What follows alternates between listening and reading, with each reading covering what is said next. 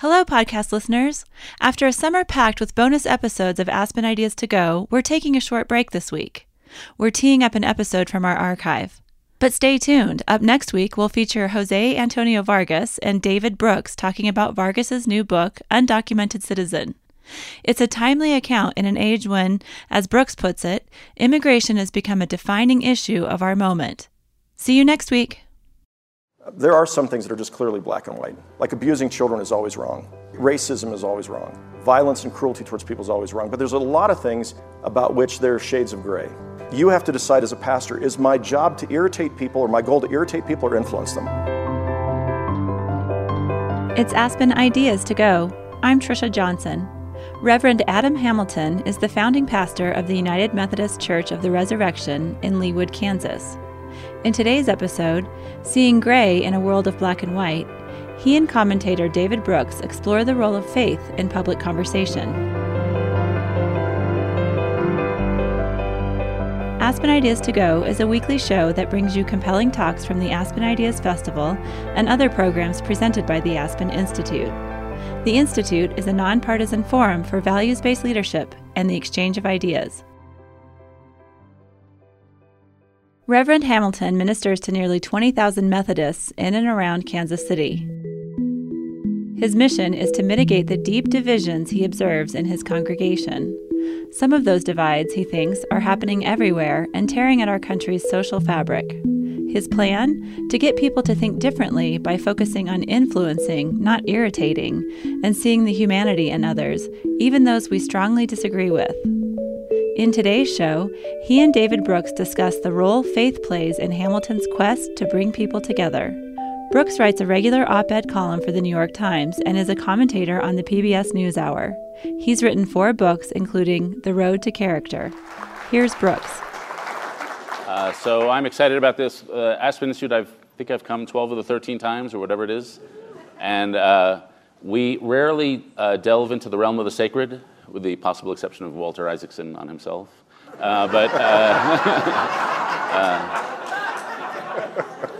so I thought I would just give, before we get into our conversation, I'd just try to roadmap where we're going to be going.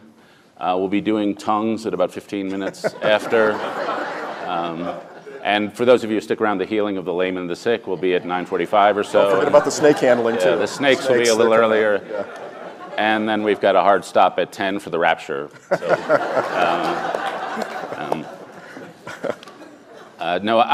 it is a pleasure. We're going to talk. I'd like to, just since we actually don't do enough faith here, I'm first going to ask Adam a little about faith and about his faith and then how it informs his worldview, and then about the actual subject at hand, which is the shades of gray and how to actually have a public conversation. So let me first ask you, it's a simple but a big question. Your faith journey. Have you been Christian all your life? Did you have a moment? Did you have an evolution? Sure. Well, first I want to say thank you all for coming this morning. I'm thinking, okay, there's a preacher coming here. We'll have 5 people sitting here. One of them will be my wife. She's around here somewhere. So I really appreciate all of you coming. It's a joy to be here. And what an awesome place and awesome speakers. And to be with David Brooks, my preference would be to be sitting out there and just listen to him this whole time. So I'm sorry you have to listen to me too. But so I was not always a Christian. My parents conceived me at a party without adequate parental supervision when they were 16 and 17. And my mother was sort of fundamentalist. Really getting into it right away. Exactly. My mother was a fundamentalist Christian by background, Church of Christ. But she was really nothing at the time. Her mother had taken her own life a year before. And so my mom was sort of not real fond of God at the moment. And my dad was Roman Catholic, but not real actively involved. My grandmother on his side insisted I be baptized Catholic, so that was what happened. And then because my parents couldn't agree on religion and weren't really sure what they thought about God at the time, they didn't really go to church for years. Started having marital problems, started trying to find a church that was halfway between, and this is important for our topic today, halfway between fundamentalist Christian and Roman Catholic, and they found the Methodist Church. And Methodists tend to be halfway between this and that. And so we went to a Methodist church for a few years when I was growing up. They got divorced, and we dropped out of church. And then I was a freshman in high school, and by that time I believed I was an atheist. I was a pretty smart kid and thought I was smarter than I really was, and thought only weak people needed God, and God was a crutch, and all those kind of things people say. And one night, a buddy of mine spent the night, and we stayed up smoking pot all night. And the next morning, my mom had gone to work, and a man came knocking on our door who spoke with what looked like a microphone pressed to his throat, an electrolarynx. His vocal cords had been removed, and he was going door to door inviting people to church. And I thought, well, that's kind of funny. I wouldn't go to church. But my mom came home that day and said, anything happened today? And I said, yeah, a guy came by, invited us to church. She said, do you want to go? And I thought, sure, why not? And I went, and it was a Pentecostal church. They weren't handling snakes, but they were raising their hands and talking about the rapture and all the things you just mentioned a minute ago. And I was pretty freaked out by the whole thing. But there were 3 really cute girls in the front row of the church. I didn't believe in God, but I believed in girls, and I decided to go back. And I kept going back, and this, my wife of 35 years who's sitting in the room was one of those 3 girls. And so anyway, I began reading the Bible. I didn't believe in God, but I thought everybody should read the Bible. I mean, that's just a staple of Western civilization. So I began at the beginning. I took out the old Catholic Bible my grandmother had given me when I was a baby, and I began on page 1, and I thought if I read 5 chapters a night after I do my homework, I'll finish the book in a year, in my freshman year in high school. And so I did, and I got about halfway through, and I began thinking, well, maybe there is a God. And I remember going to my pastor, and I said, I'm halfway through this book. I'm in the book of Psalms, and I haven't... You talk about Jesus all the time. I haven't found him yet anywhere in this book. Where do you find out about him? And he said, you got to go to the New Testament. Well, where's that? And he showed me. And so I kept reading 3 chapters of the Old Testament a night, 2 chapters of the New Testament. I started in the Gospel of Matthew, and I found myself really taken by Jesus. His stories, the way he stood up to the religious hypocrites, the way he cared for the people who were hurting. I got to the end of the story, and they crucified him, and I thought, what a horrible thing. And then it said that he was raised from the dead, and I thought, yeah, right, I know that didn't happen, but this is an interesting story. I read the Gospel of Mark, and it's kind of a short version of the Gospel of Matthew. And then I got to the Gospel of Luke, and it really just got me. Because the Gospel of Luke really wants to make sure that people know that Jesus cared about the nobodies and the marginalized and the pushed down and the second class and the third class in the first century. And I felt a little bit like that sometimes. And I got to the end of the Gospel, and I read of his crucifixion, and he hangs there on the cross and says, Father, forgive them, for they know not what they do. I thought, what kind of man does that to the people who are crucifying him? The Romans and everybody else around the cross. Then I got to his resurrection, and I thought, this story almost has to end this way. Because if it doesn't end this way, then it means evil and hate and cruelty and inhumanity and death have the final word. So I was 14 years old. I got down on my knees next to my bed, and I just said, okay, Jesus, here's the deal. I'm just a kid. I know I'm just 14, but if you can do anything with me, I hope you will. I'm going to give you my life, and I'd like to follow you. And ever since, I'm 52 now, so for the last 38 years, every morning I wake up and say the same prayer. So this morning in the meadows, I got down on my knees next to the bed and said, here I am. I hope you'll use me somehow today and help me to bless and encourage the people who are sitting in this auditorium, and I want to follow you again today. And that's my story. And eventually I got to college, so I will say this. I got to college. I felt called to be a pastor when I was 16. Got married right out of high school, the week after high school graduation, because in my Pentecostal church, the pastor said Jesus was coming back for the rapture at any moment. And there was one thing I wanted to experience before Jesus came back, and it went along with getting married.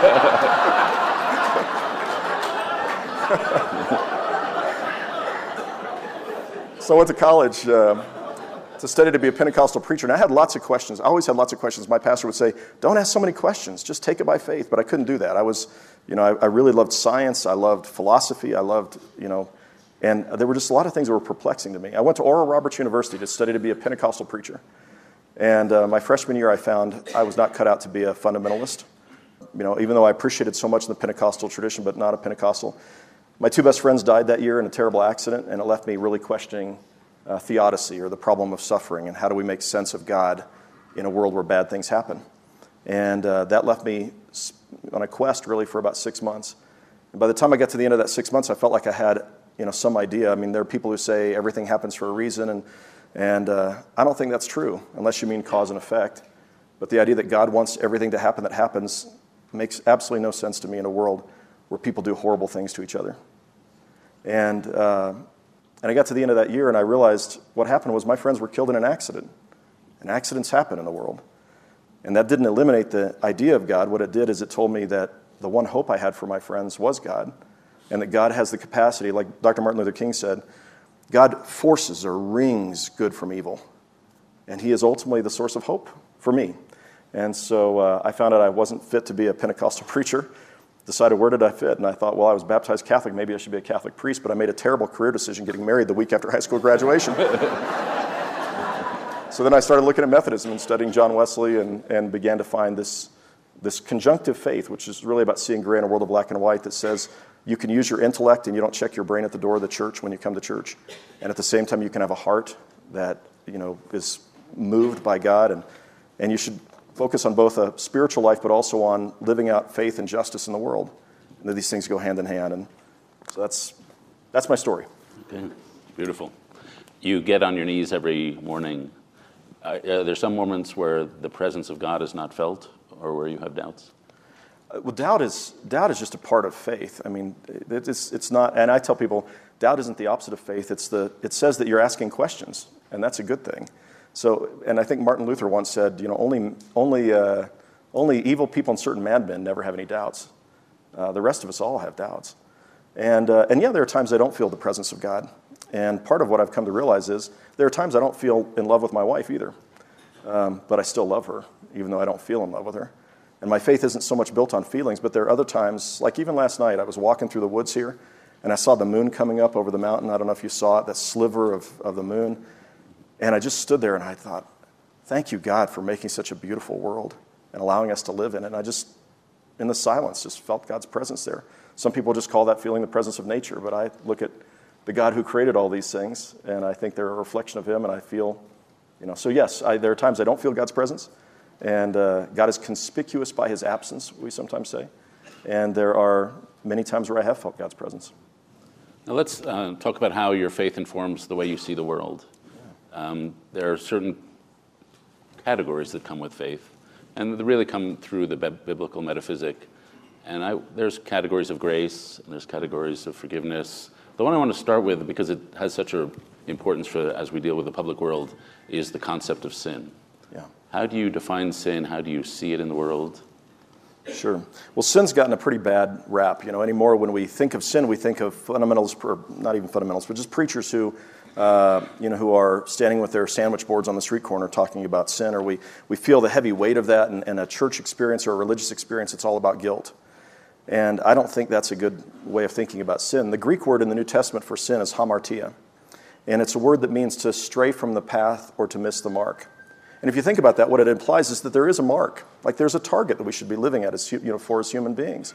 That we should be kind and gracious and loving and a whole host of other things.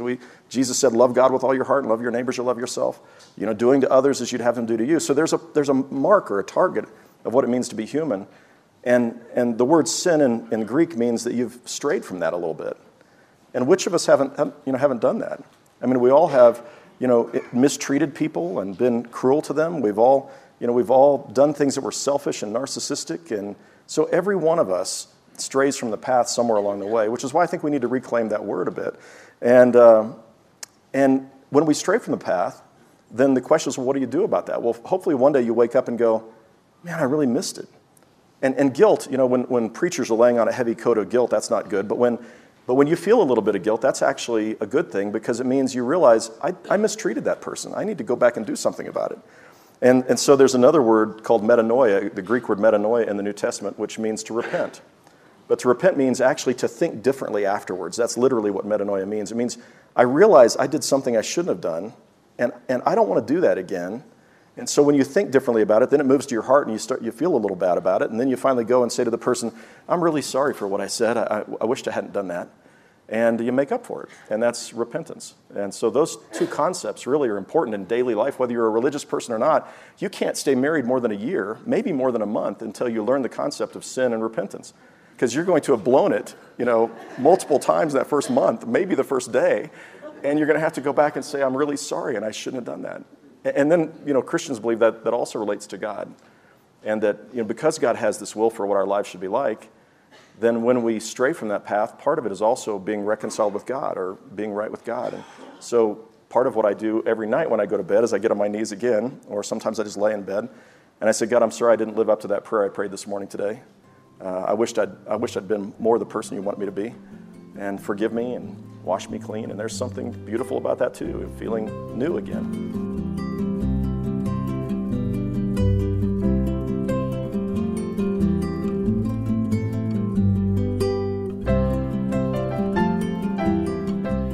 You are listening to Aspen Ideas to Go. On the show today, Seeing Gray in a World of Black and White, featuring Reverend Adam Hamilton and David Brooks. Find Aspen Ideas to Go on Apple Podcasts, NPR One, Google Play, and SiriusXM's Insight channel. That's channel 121. Our episodes cover need-to-know issues and introduce you to new ideas and different perspectives. Subscribe today on Apple Podcasts. Now back to the show. Here's David Brooks. Now, when you read a secular newspaper like the New York Times, are there... Which I do read. Good. Do you pay for it? Do you subscribe? I actually do. I get it every morning on my iPad. See? Redemption. Do you say, well, I actually see the world differently than what I'm reading about here in the secular language we use? I don't really think of it that way. I think, though, that when I read the newspaper or I watch the news, I see the gospel, lived out on the pages of the newspaper. And I think you can look at many of the stories and you either see, here's a picture of what human beings are meant to, so the good news stories are like, that's a picture of what it means to be human, what God made us for, compassionate, merciful, just. And then when you read other stories, you go, that's a picture of what's wrong with us. And some have said original sin is a doctrine that some would argue with, but the idea that human beings stray from the path, I think is something you just can't argue against that, because you just open up the New York Times and you see it over and over and over again on the pages of the New York Times. But I see it in my own life every day as well. So there's one parable in the Gospels that I wanted to ask you about, because it causes one to rethink one's views of politics and the public life, and that's the parable of the prodigal son. And just so we're all on the same page, I'm going to do a 30-second summary of it, which is that a guy has two sons.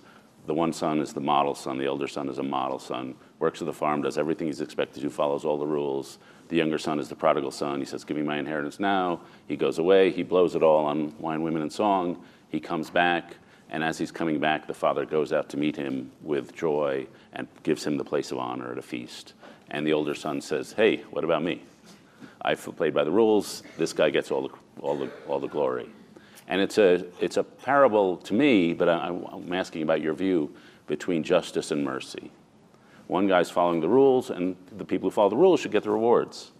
And it's a story of mercy, because the father is saying to the son, you broke the rules, but I'm going to forgive you and grant you mercy and even glory. Yeah. And so that's something we face in public life all the time, justice versus mercy. Yeah. So part of what I'm grateful for is that we don't get justice, we get mercy. Because ultimately we want justice when it comes to how people treat us. But if we were to really analyze our lives carefully, what we realize is we've mistreated people so many times. What we really want from God is mercy for us. And of course, we become instruments of justice in the world, and we're to do justice and to love kindness, the prophet Micah said, and walk humbly with God. But what I love about Jesus is he's constantly talking about mercy. And the scripture says that mercy triumphs over even justice. So this morning I was reading another parable where Jesus talked about a man who hired people to work in his vineyard, and the folks who worked all day long thought they were going to get more money than the folks he hired at the last hour, and he gave them all the same fee, and they said it's not fair. And Jesus was painting a picture again of God isn't fair in that God is just. He wants justice for everyone, but at the same time, God is rich in mercy. And the reason why he told the parable of the prodigal son, the part of it that I love the most, is that the context is Luke 15. Again, that gospel about the nobodies and the marginalized is Jesus is teaching to all of these sinners and tax collectors, like non-religious people. And as he's teaching them, the Pharisees, the religious leaders, come up and say, why does he eat with sinners and tax collectors? Why does he spend his time with people like that, those people? And Jesus, in order to answer them, gives them this, tells them this parable. And I love how he says, the prodigal son realizes, he hits rock bottom and he realizes, I need something. I got to go back. And so he's, probably has all these ways he's going to ask for forgiveness from his father, and he realizes he's never going to be reinstated, but at least he can be a servant in his father's house. And Jesus says, when the father sees his son, while his son was still a far way off, he ran to meet his son. And he wrapped his arms around him and said, my son who was dead is alive again. And Jesus said to this crowd of religious people and all of the sinners and tax collectors, that's what God is like. He is merciful. And he takes us back, even though we've blown it again and again and again. One of the profound questions I've heard about that parable is when we read it, we all associate with one of the characters. Mm-hmm. We think, oh, I'm the father, I'm the elder son, I'm the younger son. But we're all wrong about which character we actually are. Yeah. Yes. Now, I want to ask you now, turning to seeing gray in a world that's polarized religiously and polarized politically. And I want to start maybe with Wesley, now it occurs to me. There's a very fine writer named Richard Rohr, who's a Catholic Franciscan who lives out in Albuquerque, and he has a concept called you want to be on the edge of inside. That you want to be inside a community, but you don't want to be at the core where you only see the community. You want to be on the fence, or just inside, so you can see out and meet people who are outside, and you can bring creative ideas to inside. And he says Jesus was on the edge of inside of Judaism, and it's a creative place to be. Yeah. And one of the nice things about it emphasizes the nature of duality, that you see one side, you see another point of view. And in your reference to Wesley, you sort of said he was that kind of thinker. Right. So Wesley had the capacity to be able to question and analyze the religious forces of his day, to see what he didn't feel like was right. And so he was in some ways he started off as an Anglican priest in the Church of England. He became a sort of revivalist, or an leader of the evangelical revival of the 18th century. But he had the capacity to see both the need for a gospel that was deeply spiritual and personal, and at the same time a gospel that was concerned about what was happening in the world. And so one of my favorite stories of him is he was in his late 70s or early 80s, and there was a period in which there was great poverty in the city of London and a horrible winter. And he goes, now this is the Billy Graham, if you think of high-profile religious figures of the time, he was the Billy Graham of the 18th century, and by that time, very well known. And he's going door to door asking people for help for the food offerings they were giving to the poor.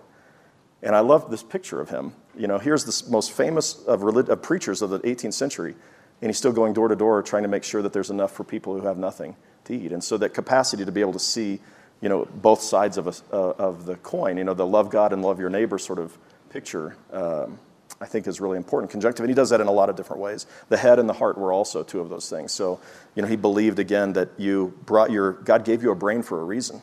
God isn't offended that you ask questions and that you have doubts. And at the same time, he believed that the heart was really important. And so you can find religions where it's all about the head. You can find religions where it's all about the heart.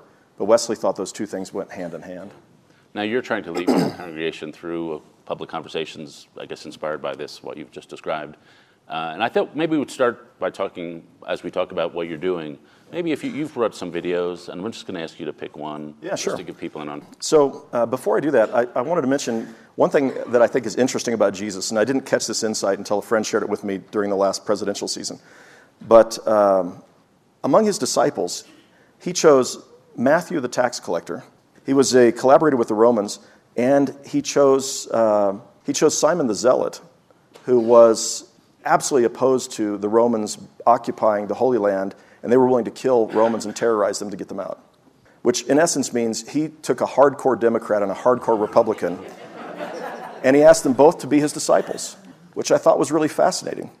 And I would have loved to have heard the political conversations they were having back and forth, and how strongly they disagreed with each other, and Jesus somehow managed to pull them together. And I think there was something valuable about both sides, and that's really how I look at politics as well. Is it to say that the Democrats have all the answers, and the Republicans are wrong about everything? It seems to me to be the absolute essence of hubris. Or that the Republicans have all the answers, and they have it all figured out, and the Democrats have everything wrong, seems the essence of hubris. And so somewhere and yet what's happened today is we've become so polarized, we can't really listen to each other. Likewise, the terms liberal and conservative. If you're a conservative, liberal is about the worst thing you can call somebody. If you're a liberal, calling them a conservative is about the worst thing you can call them. So people ask me this question, and I'm going to get to your question, but people ask me this question all the time: are you liberal or conservative? I can't figure you out. And my answer is always the same: yes, of course. And they're like, no, which one are you? You have to be one or the other. I said, why do I have to be one or the other? To be liberal means to be open to reform, new ideas, generous, right? Who doesn't want to be that? And to be conservative means that you recognize there are some things that are so important you conserve them. You hold on to them. You don't just cast them aside because they're no longer popular or in style.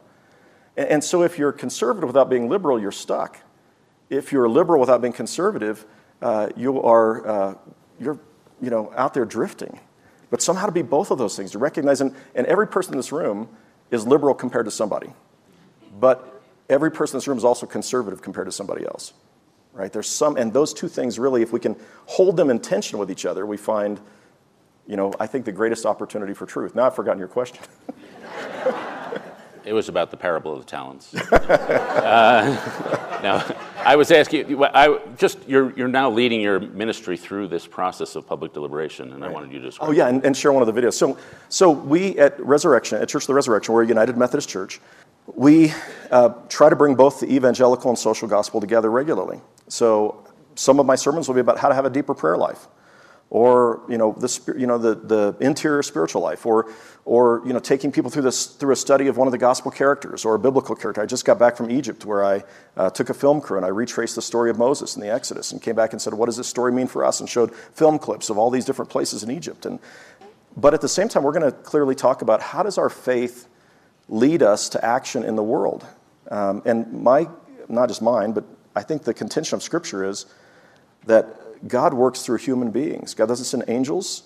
He doesn't work, in some extraordinary way. Most of the time, God works through human beings. And so when God sees that somewhere between 20 and 30,000 children die every day of starvation and malnutrition-related diseases, I believe God's heart breaks over that. But the problem isn't there's not enough food on the planet. It's distribution, and that's us.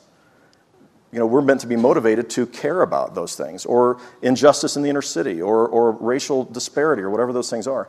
So we regularly talk about the issues that are dividing us as a country.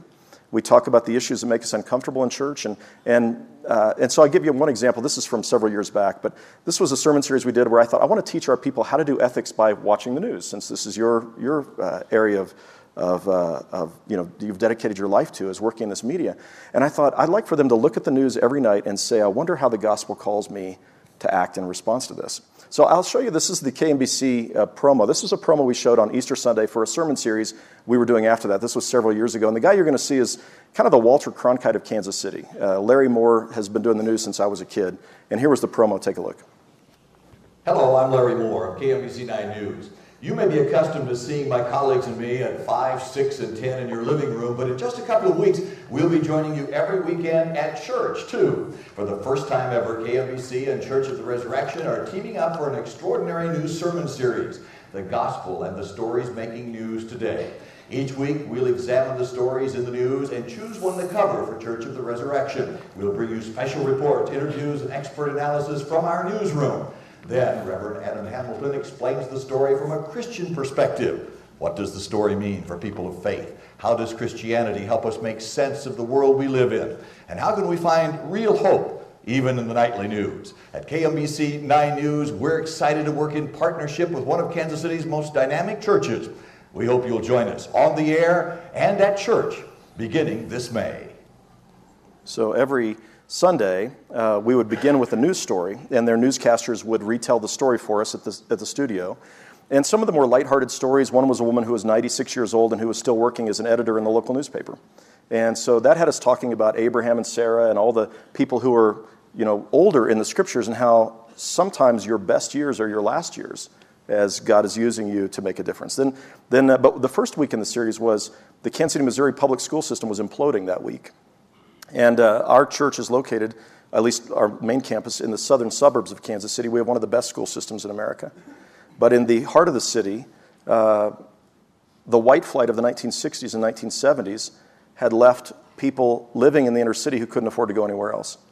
And at least in the Kansas City area, schools are funded by property taxes. And so the property values continued to plummet, and the taxes plummeted, and the quality of the schools plummeted, and then people didn't want to work in the schools, in the inner city schools. And so this particular week, the superintendent of schools had been fired. He was the 17th superintendent of schools in 26 years. A federal judge reinstated that superintendent, and then he resigned. Kansas City, Missouri public schools with, at the time, 32,000 students, now less than 16,000. 32,000 students became the first major school system in America to have its accreditation revoked by the State Board of Education. And they were in crisis, and that was the story, the lead story every day that week. So we showed it at the beginning of the sermon, and then you could feel the discomfort in the room because our folks lived in the suburbs with the best school system. And I could just imagine, I could hear them thinking, why are you talking about this? This has nothing to do with us. Thank God this is not our problem. because we don't live there. And so the sermon began, and I just said, I know this is uncomfortable for us, and you might wonder, what does this have to do with church and God? So I guess I'd ask this question: do you think God cares about those 32,000 children? Or the teachers who work there? Or the implosion of that school district? And if God doesn't care about that, then what does God care about? And so let me just tell you a story about how the Kansas City, Missouri school system started. And it started with a Methodist preacher in the basement of the Westport Methodist Church who wanted to make sure every kid got a free education in Kansas City.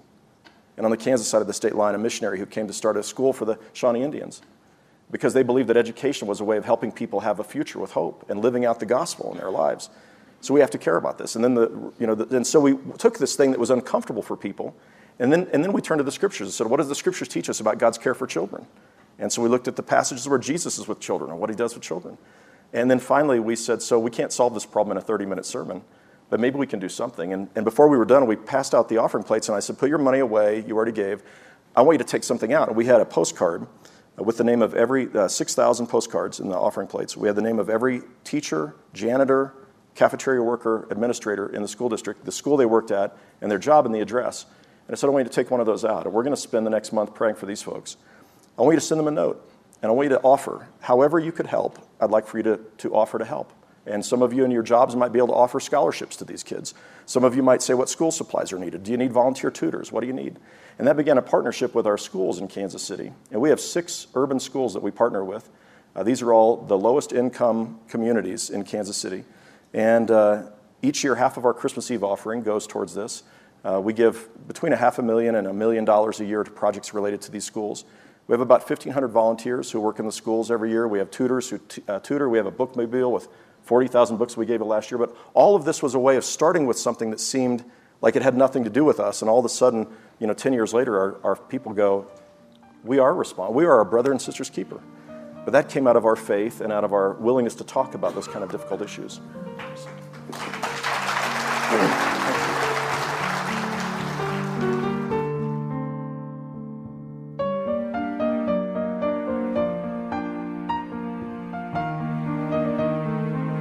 It's Aspen Ideas to Go. I'm Trisha Johnson. Thanks for listening.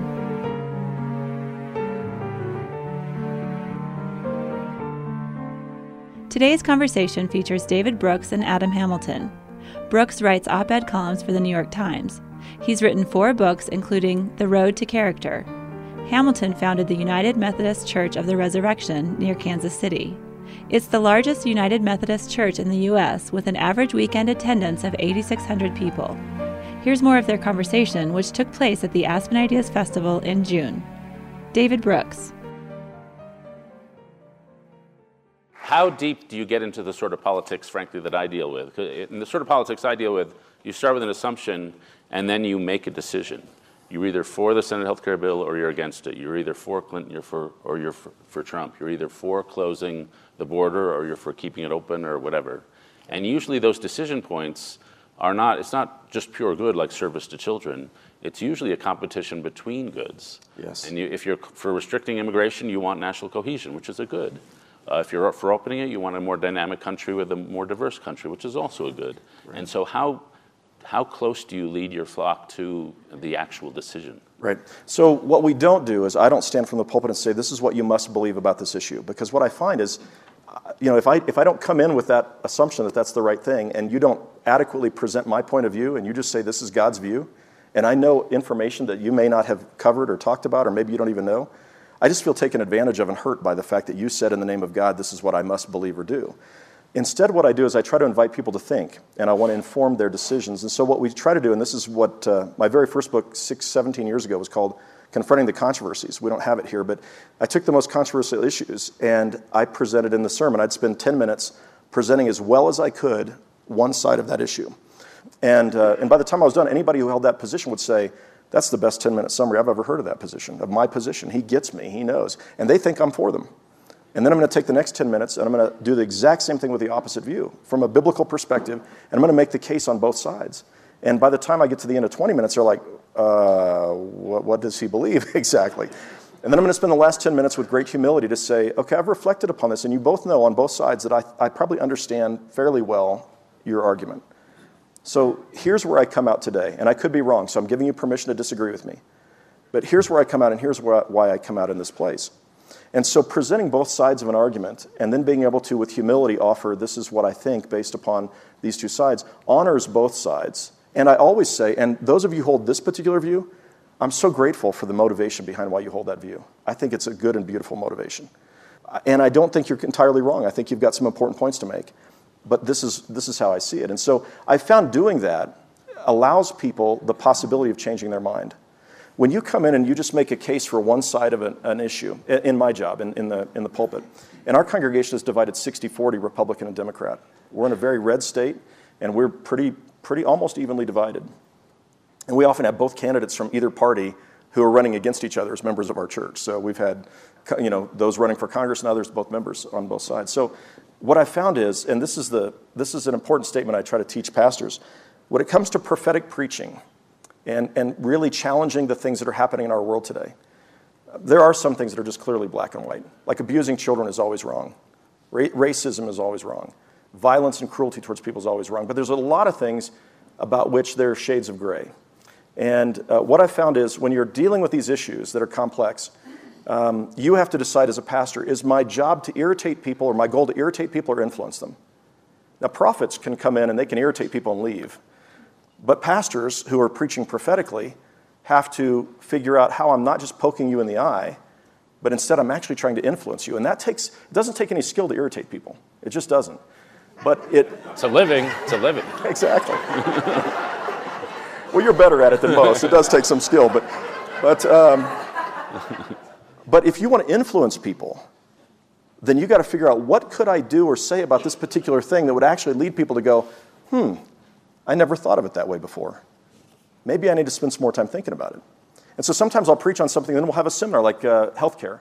So with the Affordable Care Act under President Obama, I preached into this, and you go to the parable of the Good Samaritan who stops and gives health care, provides care for somebody who was left by the side of the road. And so I preach into this, and I kind of take that approach. But then we sponsor a forum where I bring in a head of a health insurance company and a head of a hospital and a head of a social service clinic, and we have 1,500 people show up to hear to dig deeper into that, or the Palestinians and Israelis, and there's just so many things in which I can cover so much in a sermon, and then I really need more time for people to be able to ponder and think. Doing that, we inevitably have people leave every year who are mad because, I didn't take their side of this, of the position. But we have a lot more people who say, I so value being challenged to think. I so value the fact that the pastor does have a position, but he invites me to think and doesn't force me to accept his position. And I love the fact that we take those, wherever we come out on those things, we're going to now do something about it in the world. Are there some issues that are not matters of thought, but are matters of obedience? And I'm thinking of the life issue or the definition of marriage issue for you. I think there's a lot of things that are about obedience for me in terms of saying yes to God and striving to do justice and love mercy and love my neighbor. When it comes to the definition of marriage, that to me is not an obedience issue. And here's why. And one of the books I have out here is a book called Making Sense of the Bible. And I find that most people, including most progressives or liberals who maybe haven't done a lot of Bible study, we've had our definition of the Bible shaped by conservative, more fundamentalist views of Scripture that tell us this is the Word of God, every line in it was dictated by God, which is not what the Bible is and not how it ever functioned. So human beings are writing the Scriptures. They tell us their names. I, Paul, write this letter to you, the Romans.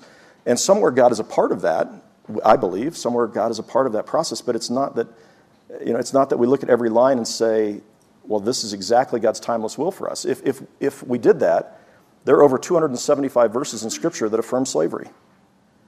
Now, none of us thinks that, and tells us it's okay if you beat your slaves with rods as long as you don't kill them. If they die within 2 days, you're punished. But if not, there's no punishment for the slave as your property. Well, who's going to look at that verse and say, yes, we ought to do that? We have to question when we look at the Bible. So it's the most sacred book. Like I keep it in my back pocket every morning. I put it in here. It's shaped just like my butt right there.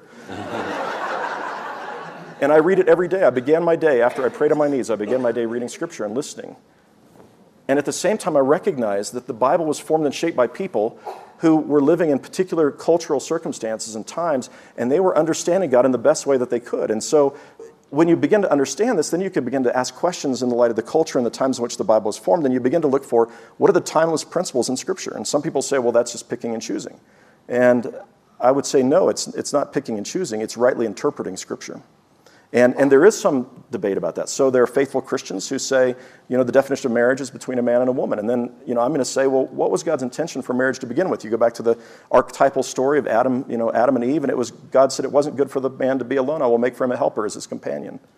And a recognition there was a need for companionship. And then we look to see, well, what do we know about human beings and about sexuality? And do we know some things maybe we didn't know back then? And so I think that there's an obedience factor, but the obedience factor is figuring out which of these commandments are the ultimate commandments that shape everything else. And so one person shared with me this idea. It's in Making Sense of the Bible, where you look at the Bible and you read it with the help of a colander. Right? The colander, you put your vegetables in there and you wash them, and some stuff washes out. When you're reading Scripture, you say, well, what's the colander that I'm using to read Scripture? And Jesus said this, the entire law and prophets could be summarized by these two commandments: love God with all your heart, love your neighbor as you love yourself. And then he said the same thing about the golden rule: love your neighbors, do unto others as you'd have them do unto you. So we look at that and we say, if something doesn't line up with that, like beating your slave with rods doesn't seem to line up with loving your neighbor, then we say maybe that really has more to do with the culture of the times and less to do with God's timeless and eternal will for us. And when we read it that way, then we start finding we can wrestle with the difficult passages of the Bible, the violence we find in certain places in the Hebrew Bible, or slavery, or how women were subordinated. And we can say that doesn't line up with the bigger biblical principle. Now, what I tell people is when you start finding passages you don't like personally because they're hard for you, if something's a hard passage for me personally, I'm probably going to say that may be really something I need to pay attention to. But if I find something that is harming you, then there's a role for me to say, maybe this really doesn't express God's timeless will in this passage. It expresses how people thought in that particular. It tells us more about the people of that time than God's will today.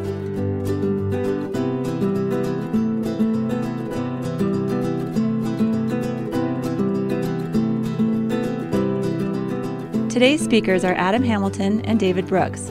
Their conversation, Seeing Gray in a World of Black and White, was held on stage at the Aspen Ideas Festival. If you like today's show, check out one of our early episodes, Faith in the Public Square. It features Senator Chris Coons and Sojourners President Jim Wallace. Sojourners is a faith-based organization that works to put faith into action for social justice. Find a link to this recommended companion episode in our show notes or by searching the Aspen Ideas to Go archive on Apple Podcasts. Now back to our featured conversation. Here's David Brooks. Really a problem I would have if I were in your job over the last 18 months. And so I'm a pastor to a church, imagine this, with 60% Republican, 40% Democrat, and I look at the rise of Donald Trump, and it would have occurred to me that the virtues Donald Trump has do not overlap with the Christian virtues as I understand them. And I would have felt compelled to say something about that. Yeah, I did a number of times, and sometimes in jest. I mean, honestly, like probably most of you, for the first 6 months, I'm like, there's no way he's going to be president. And so, when he talked about communion, taking that little cracker and drinking the little cup of juice, or I don't really ask God for forgiveness. I just don't really feel like I just need to try to be a better person. And these were all just such great grist for, sermons. But so I'll give an example that ties back to you. After the inauguration. Actually, this was right after the inauguration. And I had women in my congregation who were Republicans who were really deeply upset about this. I had, clearly Democrats who were, just mind-boggled by the whole thing. And then I have fiscal conservatives who are social progressives in my church who said, I'm so grateful that we have somebody who's going to get us on the right course when it comes to the economy or fiscally. Right? So you have all of this. I had I had a guy wearing his, Make America Great Again hat to church. Like, dude, seriously? Can you just leave that at home? But, so on the Sunday after the inauguration, I went to one of my favorite books, The Road to Character, and I said, I'd like to draw something from David Brooks that I think could be helpful. And you start off by talking about the two creation stories. So Genesis 1 is one creation story, Genesis 2 and 3 is another creation story. They come from two different traditions, and they're brought together in the Bible, and they're both really important, beautiful stories. Genesis 1 is this magnificent story where God creates the man and the woman by speaking. He creates them at the same time. There's equality. He creates them in God's image. And so they're meant to glorify God, and God looks at them and says they are good. Then you get to Genesis 2, and God makes the man from the dust of the earth. And he creates the woman after the man, from the man's side, and creates the new and improved model of the human being, the woman. And and they are told not to eat from the forbidden fruit, and they eat from the tree of the knowledge of good and evil. This is all an archetypal story. I don't take it as a story telling us about two people who lived thousands of years ago. It's about us, right? We are Adam and Eve. And every day we decide, are we going to eat from the forbidden fruit and paradise is lost? We mess things up, or are we going to live like the first Adam? And you do such a beautiful job with this, talking about these two Adams. And so I started off with that, and I said, some of you are hurting today, and you're upset, and some of you are, happy. And I just got to tell you, when I look at Donald Trump, I'm reminded of these two Adams. And one is, somewhere within Donald Trump, like all of you, is the Adam who was created in the image of God, and who God looks at and says, this is good. And somewhere in every one of us is the second Adam, who is narcissistic, who only really wants what's good for him, who's going to eat the forbidden fruit to hell with everybody else. And that's not just Donald Trump. That's every one of us. And so the question I have is, which Adam will prevail in Donald Trump's life? Will he become more like the first Adam or the second Adam? And what I'm going to be doing is praying every day. I actually don't remember to pray every day for him, but many times I do. I do pray for him, and I am going to pray that the office will ennoble him, and he will be more like the first Adam than the second Adam. And that also is about redemption, and it's about hope. And I'll just say this one last thing. You and I mentioned this. One of the concerns I have, or maybe we didn't talk about it, was at my roundtable yesterday. One of the concerns I have about our reaction to Donald Trump is every news story in my news feed is about Donald Trump.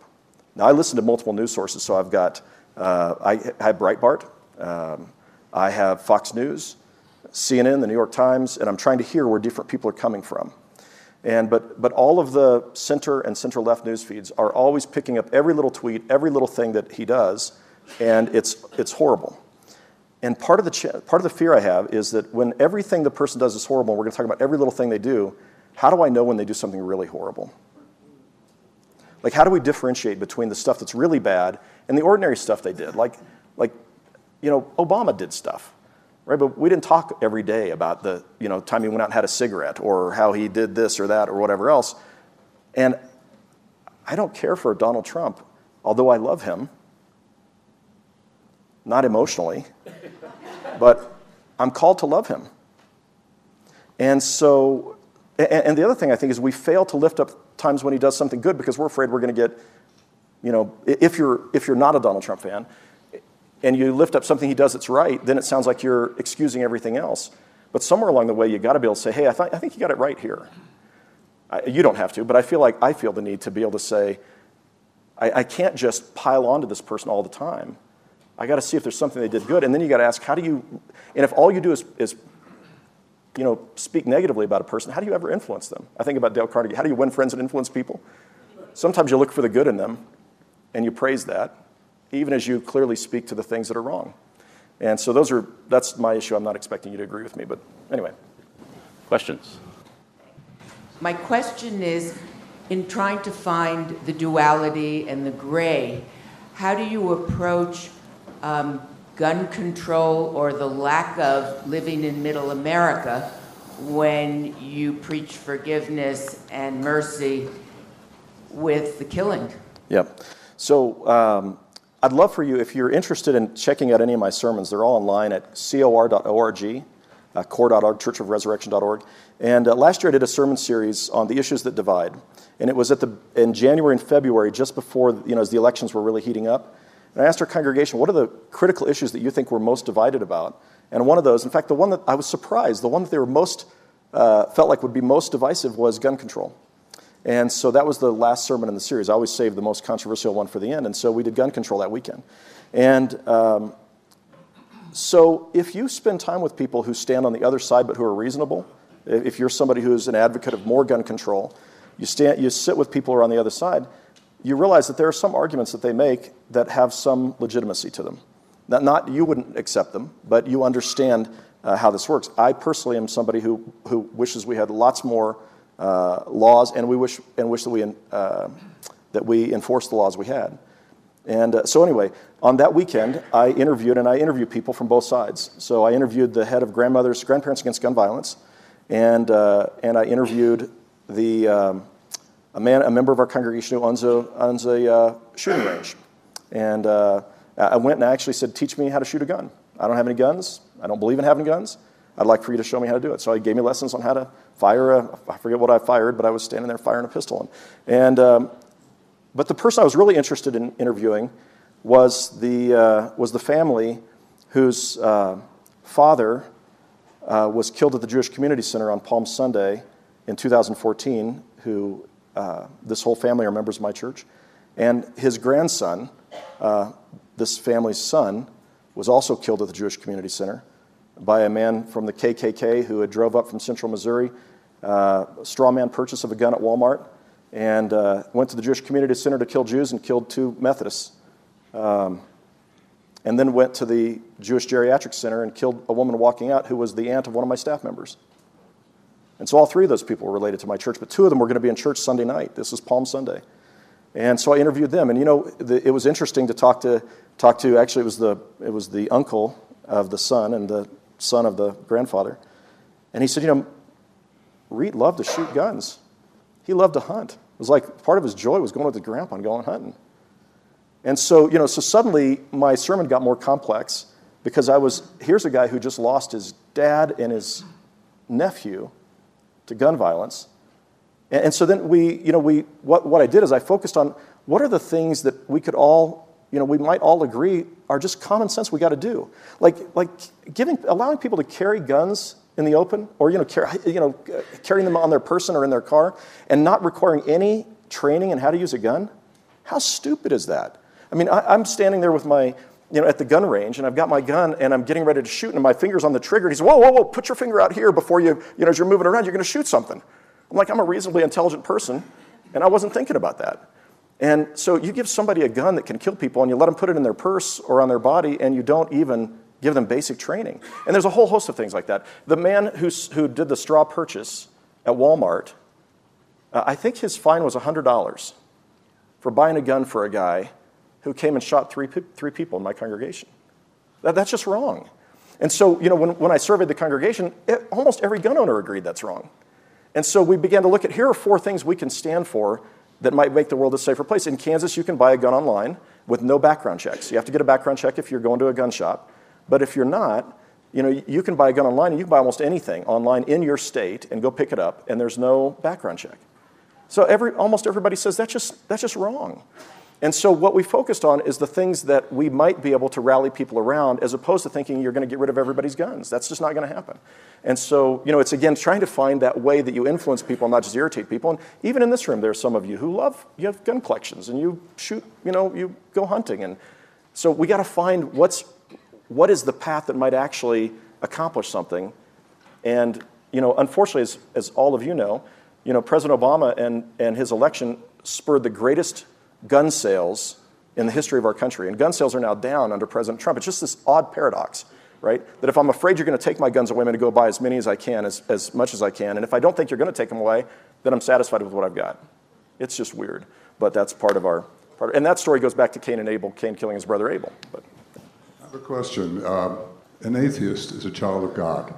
What kind of conversation would you have with an atheist? And assume the atheist follows the precepts of the Bible without being religious. Yeah, sure. So, at Resurrection, we're a congregation whose focus is on reaching non-religious and nominally religious people, and we tell folks atheists are welcome here.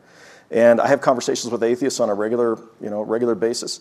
My own convictions and my worldview are different from that. And so, but I think there are plenty of places where atheists are right in challenging things that either don't make sense or are, that are wrong, as held by many Christians, not all Christians.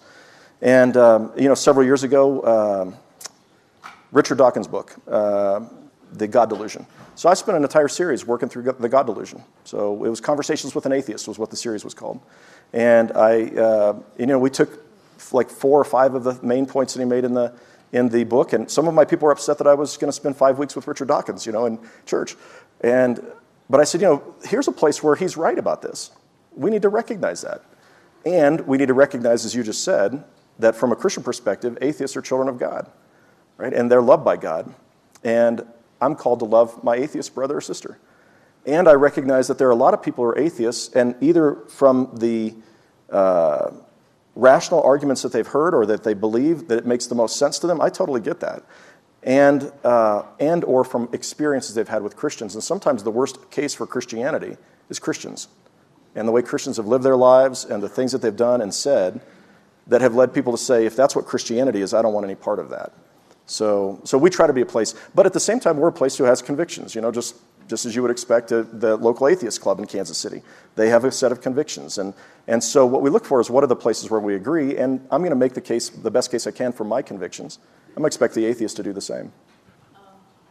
In the realm of discussing possibilities and thinking of gray, have you ever given a sermon that deals with the possibility of, let's say, a black God or a woman God?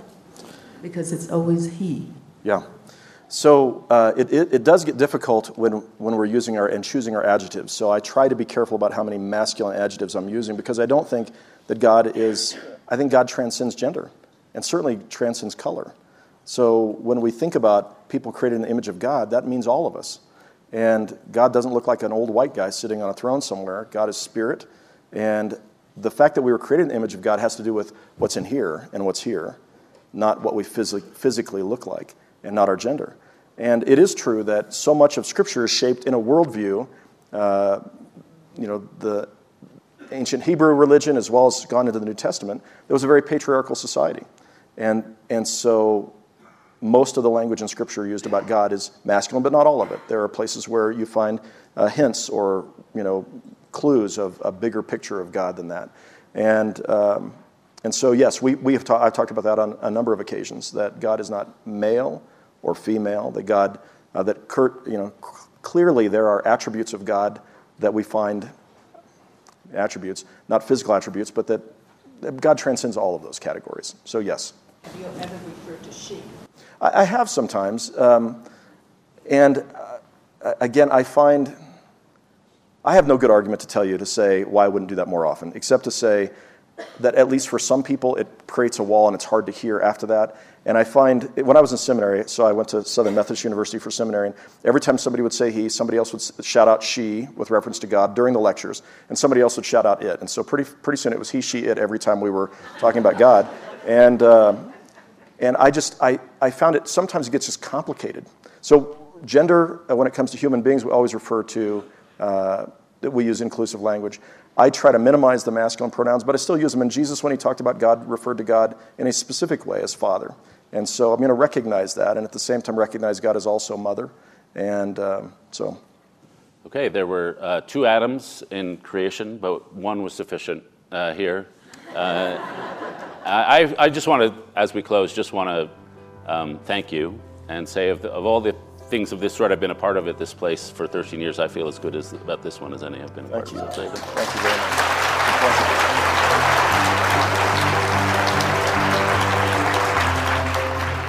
Adam Hamilton founded the Church of the Resurrection in Leawood, Kansas in 1990. He has written 24 books, including When Christians Get It Wrong and Seeing Gray in a World of Black and White. David Brooks has been writing columns for the New York Times since 2003.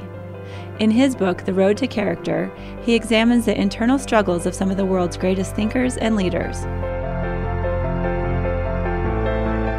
Make sure to subscribe to Aspen Ideas to Go on Apple Podcasts or wherever you listen to podcasts. Follow the Aspen Ideas Festival year-round on Twitter and Facebook at Aspen Ideas. Explore thousands of videos from the festival on our website, aspenideas.org. Today's show was produced by Marcy Krivonen, Eliza Kostas, and me, and recorded by our team at the Aspen Institute. I'm Trisha Johnson. Thanks for joining me.